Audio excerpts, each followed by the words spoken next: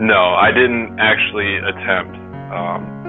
I haven't gotten to that point, I guess.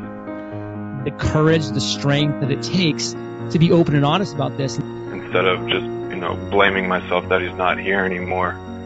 I was prepared to shoot myself.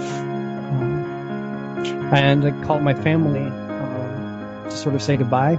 To be honest, I was scared reaching out for help because I was like, this could totally ruin my career. Somebody to have a more proactive approach, and that he was coming to me to be that person. They had found him, and he committed suicide. I just started screaming. I just felt responsible. Hello everyone, I am Timothy Lawson, host and founder of the One Too Many Veteran Suicide podcast and project. And if you were anticipating that opening, that means you've listened to a number of our programs, and I really appreciate that. I know that there's a lot of things out there in the podcasting world and in the entertainment world that you can listen to, and the fact that you take time out of your day to listen to my thoughts and listen to my guest stories, it really means a lot to me, and I know it means a lot to them. I constantly get messages from people saying how important this program has been in their acceptance of their behavior and their attempts to overcome any issues they have and trying to better their emotional and mental health. So thank you so much for taking the time to listen. This week's program is going to feature Ellen Goosenberg Kent. Ellen is the director of Crisis Hotline Veterans Press 1. She won an Oscar for that documentary. It was featured on HBO, and it's phenomenal. It's an amazing insight into the challenges and realities of being in an office of a crisis hotline and trying their best to deal with suicidal veterans and veterans that are experiencing extreme crisis and veterans that feel like they have no one else to turn to, and just how dedicated they clearly are is really humbling, and it'll make you think differently. Whether or not you already approve of hotlines, it'll still shift how you view hotlines, whether it'll go from good to great or from bad to good, whatever it is. I highly recommend Crisis Hotline Veterans Press 1. I'll make sure that in the show notes at one2manyproject.com, manyproject.com, I'll be sure that there is a link, maybe to, if I can find it on YouTube. HBO probably won't allow it there, but I'll try to get a link to where you can view it, if I can find that. Anyhow, Ellen was nice enough to join me and talk about the creation of that documentary and what she learned about hotlines on that side of the perspective. Last week, my friend Luis came on, a Marine veteran, and he talked about his actual experience with calling a hotline and how that helped him and how that impacted his emotional health. This week we hear from a different perspective in Ellen's documentary that she did of Crisis Hotline. So let me know what you think. I'll follow up the interview with a few more bits on Ellen and this episode, but I really hope you enjoy this. All right, everybody, thank you again for listening to another episode of One Too Many Veteran Suicide. These interview stories and insight are just so valuable, and I know I get messages every week from veterans and their families about how they learn so much through the stories that people are willing to share. And after a little bit of waiting, I finally have Miss Ellen Goosenberg Kent on the show. Ma'am, thank you so much for joining me. Thanks for having me. You have a long list of credentials, but the one that stands out and the reason why you fit on this program is you're the director of Crisis Hotline Veterans Press 1. First,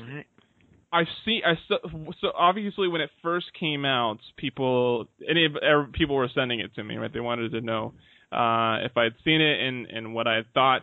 And of course, the first thing I thought was I want to have the director on my podcast. And then I really thought about the importance of a hotline, and it was something that it's actually perfect that we're finally getting you on this week, because your interview will be following an interview I did with a Marine veteran who shares his experience with calling a hotline. A lot of my guests none of them yet have talked about that experience, and so your interview is following one in which the story is specifically about calling a hotline and what happened afterwards. So let's start this conversation with why the hotline. Of all the, you've done some productions in the veteran space and military themed. When it came to this one, there's dozens of veteran, issues and concerns. Why the crisis hotline? Well, yeah, I think that having begun to get to know a lot about veteran struggles, doing that by interviewing veterans who were profoundly injured physically, and then some who came back from their war experience traumatized in some way by what they saw or what happened, it sort of became clear to me that there was a lot that people in general didn't understand, and that we might be able to be helpful in that way. And then, the summer when I began doing research on what could be the next film, there was a lot in the news about the suicide rate among veterans, and the numbers were staggering. And, how do you approach a problem that monumental? You can go to families who have lost someone and talk to them. And that's one way, and it's something that we did on War Torn, so that you could sort of look at how might this tragedy have been prevented.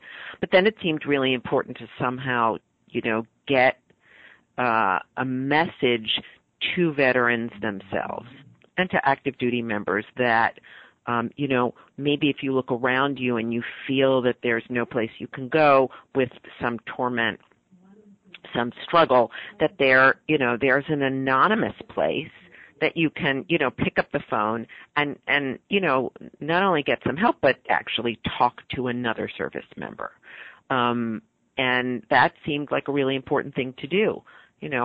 We'd also heard a lot from veterans and family members about, feeling when they were deployed that there wasn't, the time or space, or it wasn't appropriate to deal with some of their feelings about, the loss of, close friends in battle, or, their inability to sort of prevent someone else from dying or being killed. And so, what do you do when you have no place to turn? You feel hopeless and helpless, and you might begin to think about doing something permanent, taking your own life. And so, the most immediate thing you can do is pick up a phone and call a hotline, and, get some relief and ideally a reason to keep going, a reason to keep on living. And I guess, the other thing about it was, well, you know what? Let me hear what you'd like to know, because, there were a lot of things about the hotline that were different than I expected. And, once I looked into it, I'm sorry, go ahead.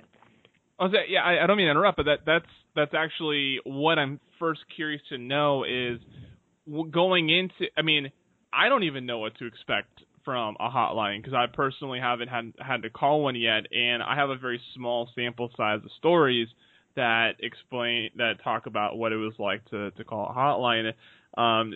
What maybe just pick out one significant thing that you noticed that was different about that experience than what you may have expected going into it. Yeah. So just a quick question for you. The veterans that you've spoken to who called hotlines, did they find that experience helpful? Yes. They found it helpful because the person at the other end provided, just an open space of talking, right? Mm-hmm. It wasn't, I think one of the myths, I guess, or one of the things that we, I guess, expect out of that experience is, or we assume that you call to talk about suicide, and that's actually not necessary. That's not always the case. Right. Well, it is a concern, and they want to know if that's what's on your mind. That they actually talk to you about your day, and it just pretty much anything that you're willing to talk about, they let you discuss. If you want to talk about baseball, that's what you talk about. Right. But it's they're trying to give you an open and comfortable dialogue for you to just talk about things, because sooner or later you're going to get to really what matters. And I think that was the one thing that I hadn't realized until people pointed out to me that, when you call, it's not just about specifically why you want to kill yourself or what crisis you're going through. It's what you just call to have a connection. Right. Right. Well, there's all kinds of reasons to call and all kinds of reasons that people do call. And, I guess my experience of the hotline was, that certainly they tried to figure out rather quickly whether or not someone was feeling suicidal, and more seriously, whether they actually had a plan, more than just thinking about it. And because, you want to address that immediate crisis. But many people called because they were struggling in one way or another, and sometimes the struggle wasn't necessarily about their war experience, although maybe that was in the background. But in the foreground were just life issues like homelessness, or a marriage that was dissolving, or a lack of family support where a veteran was told to leave and had no place to go. Those are other kinds of crises, and they can really be precipitators of somebody sort of feeling like they can't go on. And so to be able to call a hotline and, sort of talk about that and have somebody sort of help you figure out what to do is a really valuable thing. But also, when you say sort of talk about your day, a lot of veterans don't give themselves credit for the things in their lives that are going to, sort of be the way that they can reform their lives now that they're home. And so, the hotline responders are really great at sort of getting people talking about the course that they're signed up for, going back to school, or, just anything that veteran really wants to accomplish. And, sometimes the obstacles to accomplishing those themes are, depression and, sleeplessness and a lot of the stuff that comes from their war experience. And so, the hotline responders are also really good at sort of teasing those things out, helping you put one foot in front of the other. Okay, you're feeling really down. That's probably why it's really hard for you to set up appointments and try to get a job. And, and how can we address that? And what are the things that you can do to care for yourself better, and who are your supports in life, and how can you utilize them more? So, and mundane stuff that's really super frustrating and difficult, like I can't get my prescription refilled, I can't get my doctor on the phone, I can't get an appointment, with a therapist, etc. That stuff can be monumental. And, good hotline responders can also help make that happen. Yeah.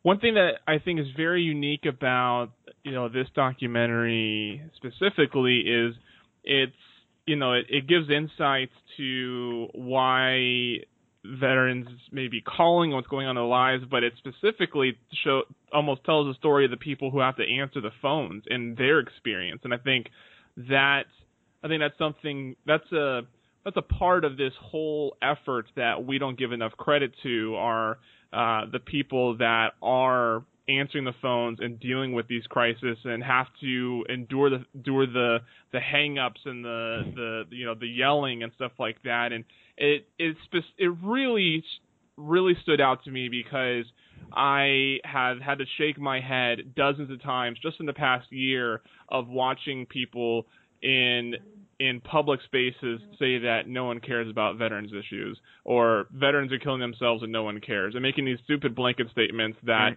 that society isn't here to help them, when your documentary is just one small example of how people are trying to help in a big way.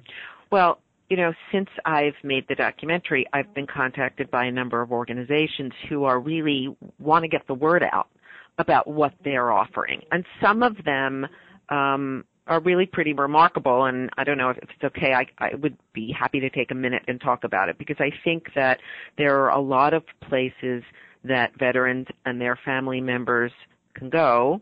When I say places, I mean sometimes these are, organizations that you'd contact by phone. Sure. And be able to have an ongoing relationship, sort of become a client of that organization, and then they can really sort of set you up with some opportunities that can begin the healing process. So, just as a couple of examples and how they tie in, to why people call hotlines. I was able to sit in on a workshop or the end of a workshop that was put on by the Patton Veterans Project. This is a grandson of General Patton. And what they do is they go around to different Army bases and they offer, a filmmaking workshop where, veterans can come, it's voluntary, and work with each other and make short films, and what was profound for me, I wasn't there during the making of the films, but after they were made, they were, screened for family members, etc. And this particular workshop there was a combination of American and Israeli veterans who actually chose to work together in some cases, even though their experiences were really different. And so, even the process of a couple of days spent with other veterans was really profound and life-altering, because these men, and in some cases women, were able to express things that they hadn't been able to express to family members. And when family members were able to sit and sort of see their short films, it opened up a conversation. I think, one of the things that I learned at the hotline, which I also saw at this workshop, was that many veterans were averse to thinking about getting therapy, because they thought it was going to be a rehashing of, their war experiences, and they maybe didn't feel ready for that, or not particularly interested in that. And so, therapy, quote unquote, beginning a process of coming to terms with your experience doesn't have to be traditional therapy, and there's lots of, ways that it can happen. And then, there are, places where you can go and get therapy, or your family members can go. And I think, family is sort of the often overlooked piece of the puzzle. So, you don't have PTSD. There's not just one person who has it, the entire family develops it. And that family can't be a great support for the veteran sometimes, unless they, have some way of, understanding what's going on and getting some, understanding and support themselves. So there are organizations like the Soldiers Project. I'm familiar with the Soldiers Project. And that project has a number of therapists who work there pro bono, and they offer therapy to both veterans and family members.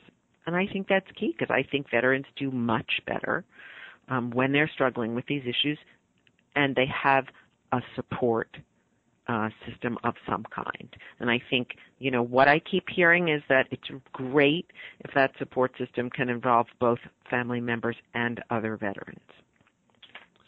Yeah, absolutely. And, you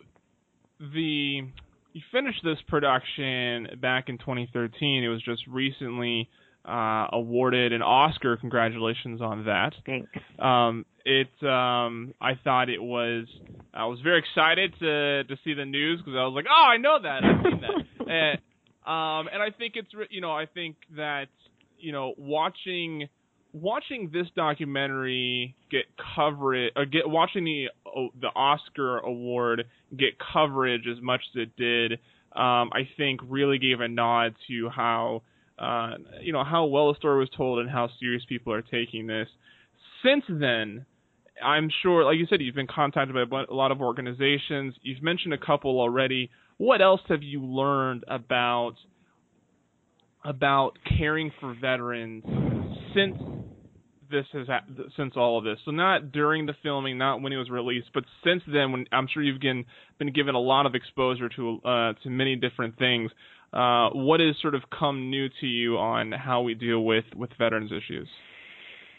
I think, one of the things that I've been happy to see, and, I'm not sure if this is what you have in mind, but is that female veterans are beginning to have a community and to be able to talk about some of the issues that they've struggled with, whether they be military sexual trauma or otherwise. I think that's an important thing. I think that the country as a whole, and particularly, sort of government funding seems to be flowing a little bit more towards the VA and other services. I think that there's been more in the way of housing made available to veterans, and universities seem to have, a more robust sort of veterans presence on campus and are offering more services. And all of that is a really good thing, and it's been a long time in coming. But I think no one needs to struggle on their own. I think it's maybe not always immediately apparent where to turn, but I think, even if veterans were to call a national organization like IAVA or Wounded Warrior Project and say, I'm thinking about enrolling in school, I wonder if there are other veterans there, for example. They'll discover that there are, and that there's some sort of a presence, and that there is some support for them. And I think that all of that is really important. It helps you feel less alone because, veterans are 1% of the population, right? That's tiny. We've been at war forever and ever, it feels like, and, you would think that the consciousness would pervade the country, that, people are coming back from war and, to reach out an extra hand to them to help them make the transition back. And that's starting to happen. Yeah. So, Ellen, I have two more questions to wrap this up. Okay. The first would be, if you were to do a follow-up on the Crisis Hotline documentary, and it can focus on a hotline, it can focus on a different angle of veterans issues, what sort of approach do you think you would take to a follow-up? Well, I think I'd be really interested in veterans in some of the more far-flung parts of America, because I think in the big cities, resources are available. And I think that, one of the things that I heard when I was at the hotline is that there are suicide prevention coordinators, that there are, people available through the VA who are connecting veterans with services. And I'd like to see how that really happens in some of the more remote parts of the country and states where, there's just not a lot of services. What are we offering to those veterans? Because some of those states have the largest, I think, percentage of service members. And, I think that the other thing that sort of alarms me and that I care about is what happens in, warrior transition units, what happens on the bases, what's the message that veterans who are, dealing with PTSD get, and, how much are they encouraged to, not only seek help, but to, really access it. How good is the training on these bases? How powerful is what's being offered to veterans so that they can address some of these issues? So, I think that there's a lot to explore still. Yeah, absolutely. And then finally, now that you've seen what the hotline is like, and you've gotten a lot of feedback, I'm sure, from people inside the veteran community and otherwise, if you were to encounter a veteran that is experiencing some sort of crisis, would you recommend to them to call a hotline? Yeah, I would. Absolutely. I think that, the people that work there are incredibly dedicated. I think that they're really, really well trained. And I think that the hotline is there in a very real way for people. One of the veterans that I met at a screening was talking to me about a period of time a couple of months where her marriage was falling apart, where she was really struggling. She hadn't really sort of connected with work. She couldn't figure out how to value her veterans' experience and sort of translate it into the work world, and I think she felt pretty lost. And she told me that calling the hotline, which she did, every day and several times a day during that period of a couple of months, was a lifesaver for her. And that's huge because she is an amazing woman who I think is going to contribute a lot to this conversation and to the veterans community. And so, I saw it, and I saw it with my own eyes or heard it with my own ears. But there are people who rely on hotlines to get them through periods of time where they may be waiting, for services, or, just a lot of, stuff's hitting the fan all at once, and they can't talk to anybody about it. The Veterans Crisis Line is, it's perfect for that, and can also help, untangle bureaucratic problems in, trying to access services and everything, related to that. Veterans can call and get that kind of help too, which I think is really critical. Absolutely. Ellen, I can't thank you enough for taking the time. I know you're busy over there at HBO making just all sorts of great productions. I know when my guests have, when they come onto the show, they usually have some sort of idea of what they would like to say, what kind of message they may have. Is there anything else that you would like to add to the conversation that maybe we haven't touched on yet here in this conversation? I feel like my message hasn't changed so much. Maybe that's okay, but I think that there is no shame in reaching out for help, and I think it's a brave thing to do. And I think it's necessary at particular times in veterans' lives to do that. And I think it's important that the sense that accessing help or really sort of talking about these issues might be a professional impediment, and it isn't, and it doesn't have to be. And I think that that's very, very important because obviously veterans are thinking about their future and what they want to do and can go on to do and are uniquely qualified to do. And struggling with post-traumatic stress or whatever it is, doesn't have to be an obstacle. And it's super important to get help or you won't, be able to access these kinds of opportunities. So it is safe to call hotlines. And it's, it's safe to call the crisis hotline, and it's safe to reach out for help because, people, these kinds of services which are confidential, if you want them to be, will protect your anonymity and, you won't be outed in some way. And it's, the beginning of trying to reconstitute your life. So I encourage veterans and family members to, seek out the help that they need. Absolutely. Ellen, thank you so much. Thank you.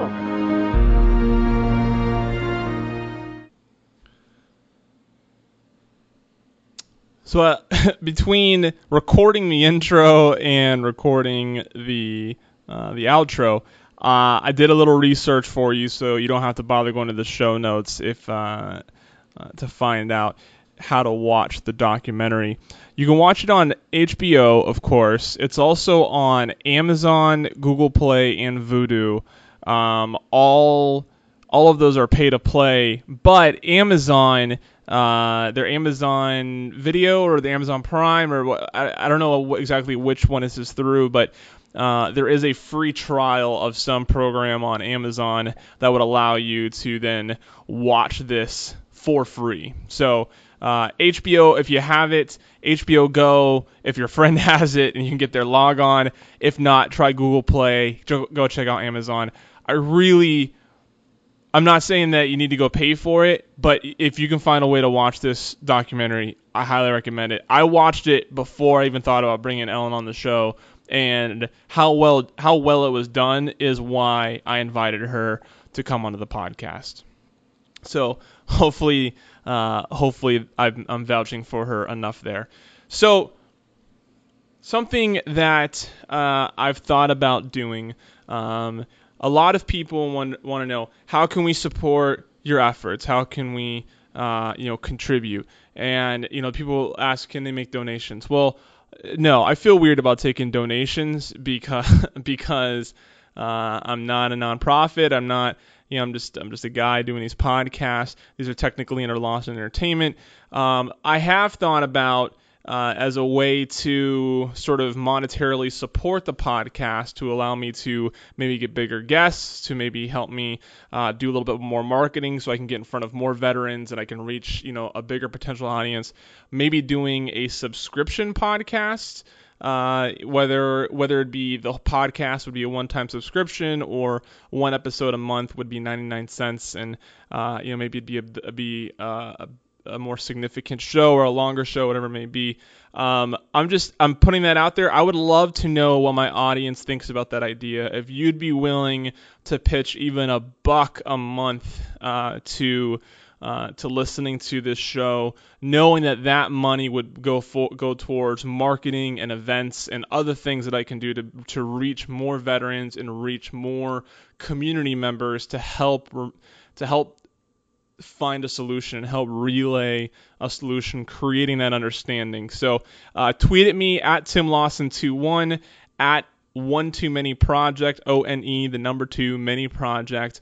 You can also go on that same website and go into the contact page and let me know, and just be like, hey, subscription yes, or subscription no, I wouldn't do that. And we'll start there, because I really want to find new ways to get this message in front of an audience, and unfortunately money makes the world go round, and that's necessary. So thank you so much for listening. I really appreciate the support. I really appreciate the messages that I get. It means a lot to me. Take care. I'll see you Thursday with my momentary reflections.